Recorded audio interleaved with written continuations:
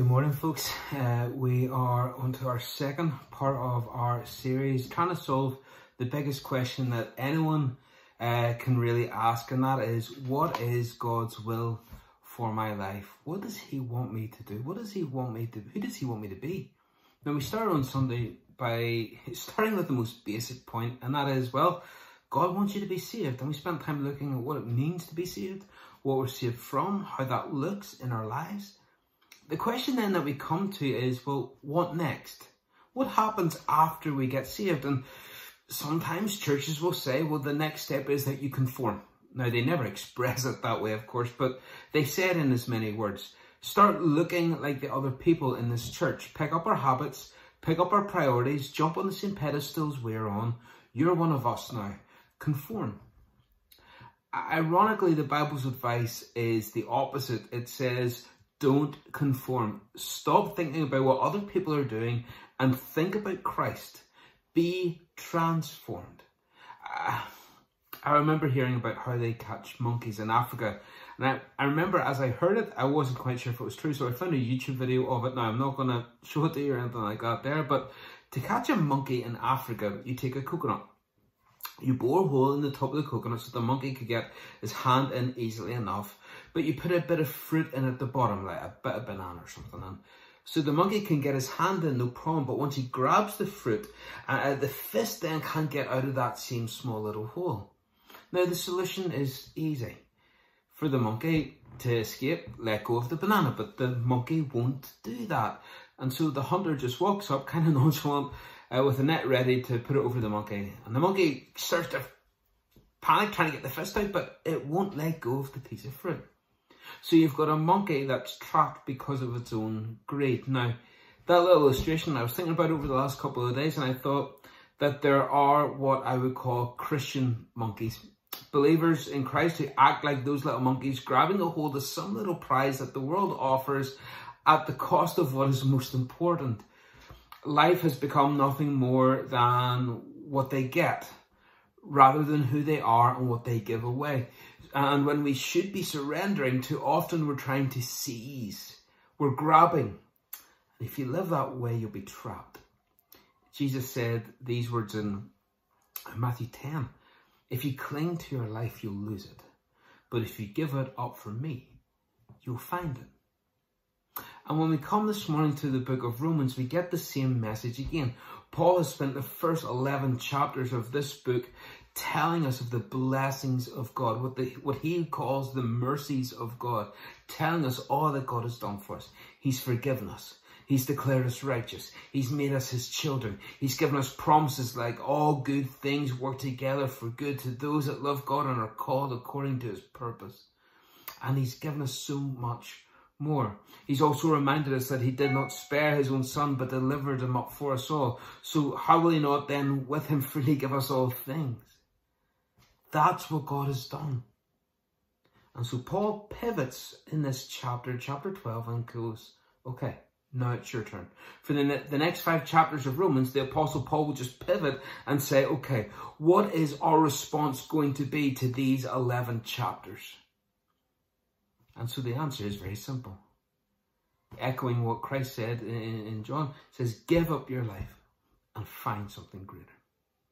That's what God has given us. With what God has given to us, here's what we have to give him. He sets up in these first 2 verses. Let's read Romans 12, verses 1 and 2. It says, I appeal to you, therefore, brothers, by the mercies of God, present your bodies as a living sacrifice, holy and acceptable to God, which is your spiritual worship. Do not be conformed to this world, but be transformed by the renewal of your mind, that by testing you may discern what is the will of God, what is good and acceptable and perfect. That's what we're called to do next.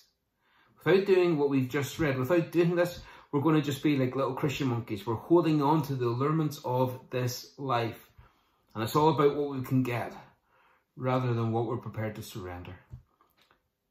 There's a lot of excitement in the sporting world this week as football gets ready for return. I have to be honest, I'm really excited about the next couple of weeks.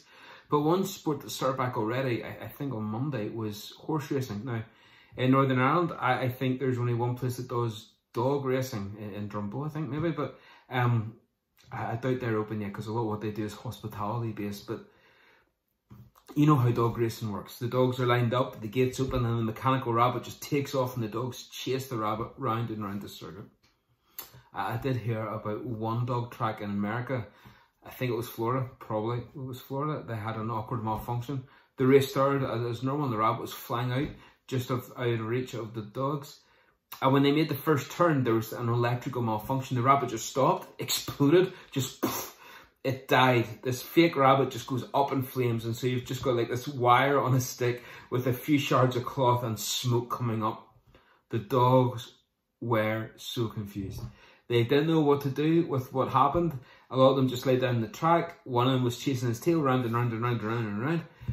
The rest of them were just barking, howling at the crowds. Not a single dog finished the race. I think life can be like that sometimes. I think there's a lot of people who live their lives exactly like they pursue these rabbits. They have these dreams that are always just out of reach. It could be a career, it could be an education, it could be a relationship, whatever it happens to be. All of these things are goals that give people purpose and meaning and motivate them. And the problem is that whenever that rabbit disappears, they lose hope. They lose momentum and everything just stops. Everything was wrapped up in that relationship. Everything was wrapped up in that career. Everything was wrapped up in that lifestyle. Now, we all need a goal. We all need a purpose. The Christian needs a goal. The Christian needs a purpose. The Christian needs a motive for living. Excuse me. And so Paul gives us one right here. And if I were to sum up the motivation for a Christian, say to someone, okay, here's what you do now that you're saved. I would say, because he died for you, you should live for him. Now, he's done more than die for you. He's done a whole lot more than just die for you. But because he gave his life for you in death, so give your life for him in life. Live for him. It's your turn. It's your move. It's your response. And this is where Paul begins with the presentation of our bodies to say, I appeal to you, therefore, brothers, by the mercies of God, present your bodies as a living sacrifice. So first of all, notice who he's talking to here. He's writing to the brothers. In other words, this chapter is addressed to the Christians, our spiritual family. Remember last time we were talking about being adopted into the forever family? Right, well, this is who he's talking to. He's talking to the family. Sometimes I think we as Christians, we can be guilty of trying to impose our values on an unbelieving world. We want a Christian culture. We want a Christian society. We want Northern Ireland to be a Christian country. Listen, the Christian society that we're going to is called heaven. We're not going to get it here.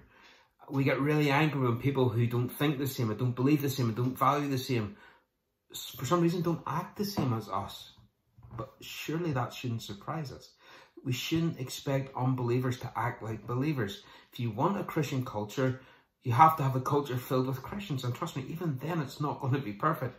But if you want a Christian society and a Christian culture, you need to be an evangelist. Win them to Christ. That should be first and foremost. But when it comes to imposing my belief system and value system, okay, I have to evangelize. But I do not expect a secular culture to adopt a Christian lifestyle. I do not expect sinners to do much more than sin. That's my expectation. I expect sinners to be sinful. And guess what? They're really good at it. I expect Christians to surrender, to sacrifice. And that's the distinction. Therefore, Paul says, you guys, because of what God has done, I'm calling on you to be different to the rest of the world. And he's going to say to believers, I want you to present your body. So this is for us. So that's based on an awareness. So let's go from the audience to the awareness. Paul is making this appeal. He's basing it on the awareness of certain truths. Truth that he has covered in these first 11 chapters of Rome. He says, I appeal to you, therefore. So what he's trying to say is that based on everything that I've just said in these 11 chapters building up to this moment, be aware of it. One translation says, with eyes wide open to the mercies of God. Now, look, obviously, we haven't been working through the book of Romans together at the moment. So let me just give you a quick rundown to how Paul builds up this understanding of how merciful God is. First of all, Paul says that we're condemned under our sin. We're under God's wrath, but we can be made righteous by Jesus Christ. That's chapters 1, 2, and 3 of Romans. And then he says this justification happens. But it doesn't happen because we've contributed to it. It happens freely by faith. Just believing in Christ. that's enough to make you justified before God. In the same way Abraham was God accounted it to him for righteousness. That's chapter 4. We don't add works and effort on top of what he has done. He is enough. Then he goes on to say that we have access to God anytime, day and night. We have this hope of heaven. And between now and then, we have this life. And in the worst moments in this life, the trials of life, God promises to shape us through those times, that they're not meaningless. And that's chapter 5. Then in chapter 6, 7 and 8, Paul says that we're slaves to sin and we've been freed spiritually speaking. We're freed from the law, freed from sin, free and adopted into his family, with the Holy Spirit living inside us. Then in chapters 9, 10 and 11, Paul says, look at all these promises that God has made to the Jewish nation, of which he'll keep all of them. And so from chapters 1 to 11, here are the mercies of God. And so now, based on that, I beg you, I encourage you, I beseech you, therefore, brothers, by all those mercies, that you live in a way that reflects this. Because of what God has done for you, live like this. Live as though you've been justified. Live as though you're forgiven. Live as though you're bound for heaven. And so in chapter 12, and get this, why the word therefore is there. It's there for a reason. It's that transition.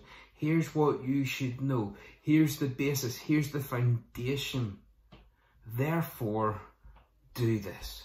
Therefore, live this way. So it's like a graduation chapter. Chapters 1 to 11, Paul's taking us to school. He's telling us this foundation. He's given us the basics. And then he puts the cap and gown on us and says, okay, go get a life. Go get a job. Now it's your turn. In response to God's mercy, live. Reflect this. I think the best way to do this is for you to think of this individually. Let me give you an example using my own life. Alright, nobody kid in Ballymena, not particularly popular, not particularly sporty, just a face in the crowd. God saved me. That's a mercy. That's God's mercy to me. And then he gave me a great foundation in a church that taught the word of God and gave me people around me who were praying for me and supporting me. That's God's mercy. And then I was single, and in 2005, God provided an incredible life companion, caring, compassionate. Ruth, by the way, just in case you're thinking of someone else, someone who's practically minded to come alongside me, be my life's mate and companion whenever my head's way off in the clouds. And as I was going through university, planning to go into teaching, God closed those doors and brought me into youth ministry and eventually here to arts. All of these things are the mercies of God. God's merciful to me. And when I look at that and I take stock personally, here's my bottom line conclusion. How can I not serve a God who's done that? Those are his mercies. So that's the first, the presentation of our bodies. Now look at the appeal of that in particular. I appeal to you, therefore, brothers, by the mercies of God, what? Present your bodies as a living sacrifice, holy and acceptable to God, which is your reasonable service. So get the idea here, right? Hear God. I have to respond to you. I have to. So here's me. Here I am. Here's my body. Here's what I have. I'm presenting it to you. I'm presenting our body. Now, the idea of this, it's a technical word. It's tied to the priesthood. It's a Levitical word, a priestly word, to present your bodies. It's a word that was used of the priests in the Old Testament who would present an animal to be sacrificed on the altar. He'd take the animal, lay hands on it, bring the animal to its death, and that animal would be burnt on the altar. A very apt picture, because you know what Peter says, of course, that we're a royal priesthood in 1 Peter 2, verse 5. We're a royal priesthood, or a holy priesthood. So the idea of all this is that as a Christian, I am one of God's priests now. And part of this new covenant. So I give him my life. I present myself to him. I am worshipping with my life. Worship then is an experience that should take place every single day as I present my body to him to use. Something else I want you to notice, so that it's a presentation of a living sacrifice. Present your bodies as a living sacrifice. Now, this is where it gets a wee bit different from the Old Testament, because you know, any of you who know about the Jewish sacrifices, the priests never did living sacrifices. They were always dead. The priests killed the animal, let the blood drain out. They drained it all out, placed the carcass on the altar, and then offered it as a burnt offering. But see, here's where it changes a little bit. Paul says, look, no, this is the New Testament. It's not a dead sacrifice. It's a living sacrifice. In other words, it's a lifestyle that is sacrificial. And here's the problem with a living sacrifice as opposed to a dead sacrifice. The main one is that living sacrifices have a tendency to want to squirm off the altar. If it's dead, no problem. It's not going to move. It's got no interest in moving. But if it's a living sacrifice, it could get problematic because it goes something like this. God, I want to give you my life. I dedicate my life to you. Oh, actually, you know what? Hold on. There's something cool over here. I want to go see this. I want to go to this. And then I'm going to go, but I'll be back. Okay, wait. I rededicate my life to you now, Lord. Oh, wait. This bit looks a wee bit too hard. I'm going to hop off. I'll get back. I'm back again now. Yes, I'm rededicating my life again. And it's on and off. I'm sure you know that tendency. I definitely know that I know this tendency. We have a tendency to want to squirm off the altar. Then every now and again, whether it's at a big conference or a New Horizon or some special service, whether it's a Sunday service or a worship time or something that we're doing, and you'll get back on that altar again, only to eventually try and wriggle yourself out of it again. So the idea is to present your body, but to do it once and for all. But if you need to do it regularly to him, to do it daily, every morning before you get up. So what does it mean to present your body? Why does God care about your body? I'm bringing this up because you hear some Christians talking about how we do what we do with our body doesn't matter, that it's distinct, it's separate to the spiritual side. And so they'll say, like, it's not important, man, all right? The spirit's that important, but so do whatever you want with your body. It's the spirit that's important. So you can kind of do whatever you want Friday, Saturday night, but as long as you roll up on Sunday with a good heart, then that's okay. No. Let me tell you something. In 1 Corinthians 6, Paul tells them why their body is so important. He says, your body's a temple to the Holy Spirit. So if it's a temple of the Holy Spirit, that temple is not just a place where sacrifices are made. It's a community center for everyone, okay? It was a base of operations for the entire society, the entire community in Jerusalem. Your body, as God's temple then, is to become a base of operations for God to work his will around you. And the scripture is filled with great examples of people who presented their bodies to God. And God moved powerfully through them. Think of example, Sarah. In the Old Testament, Sarah's womb was barren, but she gave her body, dedicated it to God, presented herself to God. And by Abraham and Sarah, God filled it with Isaac. Moses, God called Moses to be a spokesman. Moses said, look, you got the wrong guy. I can't even speak. I stutter. God says, look, you're the guy. You present your body to me, Moses, and watch what I do with it. And he did. And he became not only a spokesman to Pharaoh, but for the children of Israel and the lawgiver for God.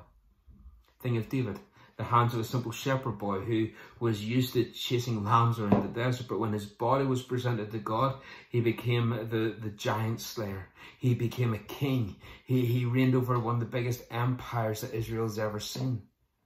Think of Paul, feet spreading the gospel around the world because he presented his body to God. So your body and my body can be a base of operations for God to work through. He wants to touch the world through you. Or should I say, even better, he wants to touch your world through you. The people you know, the people you come in contact with. He wants to impact them through you. Now, your body was once a base of operations for the enemy. It was in full use. You surrendered at one time to the devil, basically to do his work. Now, you never saw it like that. You saw it as just chasing the rabbit around. You saw it as the monkey grabbing the banana, by getting stuff like, this is cool, this is fun, I'm doing my thing. But at one time, it was a base of operation for evil. And I want you to see the difference. I want you to compare something. Just go back a few chapters, back to Romans 3, verse 12. It says, they've all turned aside. They have together become unprofitable. There is none who does good, no, not one. Okay, now watch this bit. Watch what he does with these parts of the body. Their throat is an open tomb with their tongues. They have practiced deceit. The poison of asps is under their lips, whose mouth is full of cursing and bitterness. Their feet are swift to shed blood. Destruction and misery are in their ways, and the way of peace they have not known. There is no fear of God before their eyes.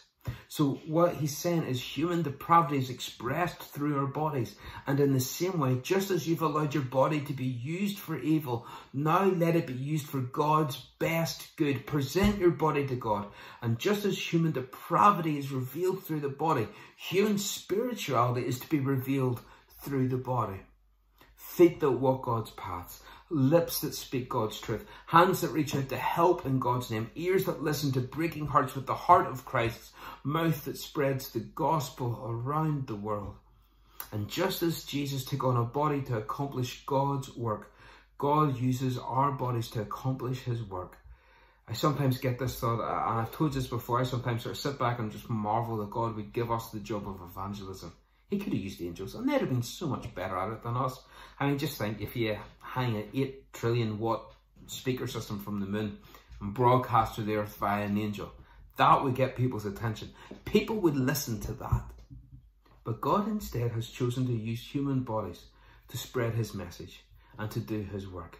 The foolish things of the world, Paul calls it in 1 Corinthians.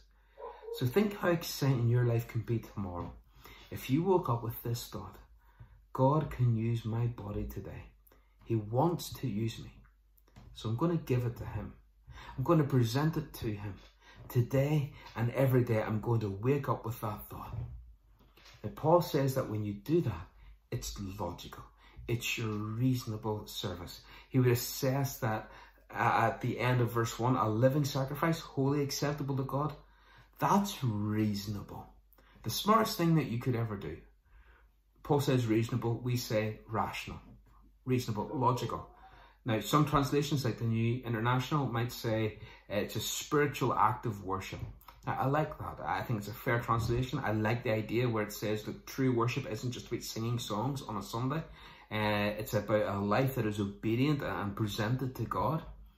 But I have to say, I do prefer the translation of it being logical or rational or reasonable service. Let me put it together for you this way. Because God has been so good, because God has been so merciful, so abundant in his provision, the smartest thing, the most logical thing, the most rational, reasonable thing, and therefore the most spiritual thing I can do is say, here God, here's my body, use it. That makes the most sense.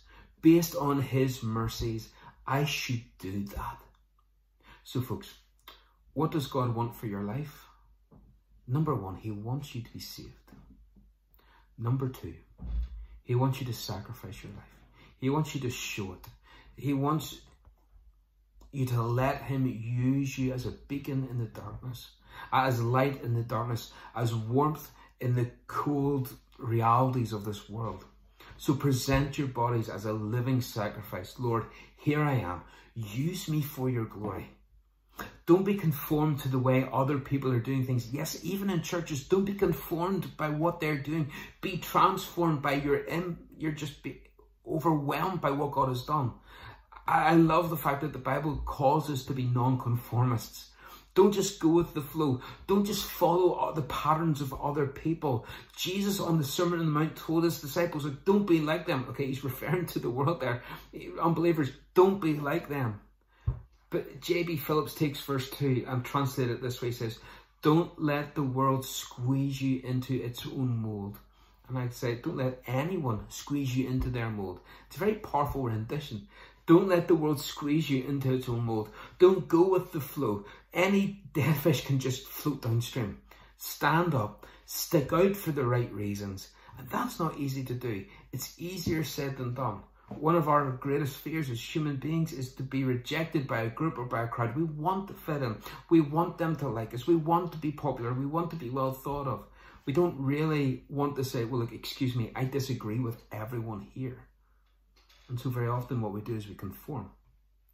And we end up being, well, molded by their will for our lives and their plans for our lives instead of God's. If you're saved, live in response to the mercies of God in your life. Count your blessings. Rejoice that God has saved you. Then live like you meant that. It's not always easy, but it's just far better than being a Christian monkey, having your hand on the coconut, grabbing a hold, not letting go. I want it, I want it, I want it. Live a life surrendered. not ceasing. Let's pray. Lord, here we are with mouths and hands and eyes and feet at your disposal. We present our bodies to you for you to use to reach the world, to reach our community. Lord, we pray that as we do that, as you would renew our mind, we would just walk in and discover what your will is, which is always good and always pleasing to you and always satisfying to us. And so, Father, we commit on this day and the rest of our week, our Mondays, Tuesdays, Wednesdays, Thursday, Friday, and Saturday, all to you, for you to do what you want to do in us and through us and for us ultimately, which is always for good. In Jesus' name, amen. Amen. Folks, I hope you are staying safe. Remember to keep reaching out to one another. And as things ease, elders will be meeting together soon again, and we'll keep trying to update you as best as we can. Don't be scared to ring us up and ask if you're not sure what's happening. But circumstances are always changing. We're trying to be as wise and as protective as possible. And so bear with us as we try to just move forward with prudence. We love you too much to take risks. And so we want to just be wise and take everyone in the church into consideration. And so bear with us as we do that. But please keep praying for us as we try to lead through it. I've never passed through a pandemic. The elders have never led through a pandemic before. We're all feeling our way here. And so please pray for us and get alongside us as best as you can. And don't be scared. If you need us, call us. Let me know if I can help you in any way. God bless. And I'll speak to you soon.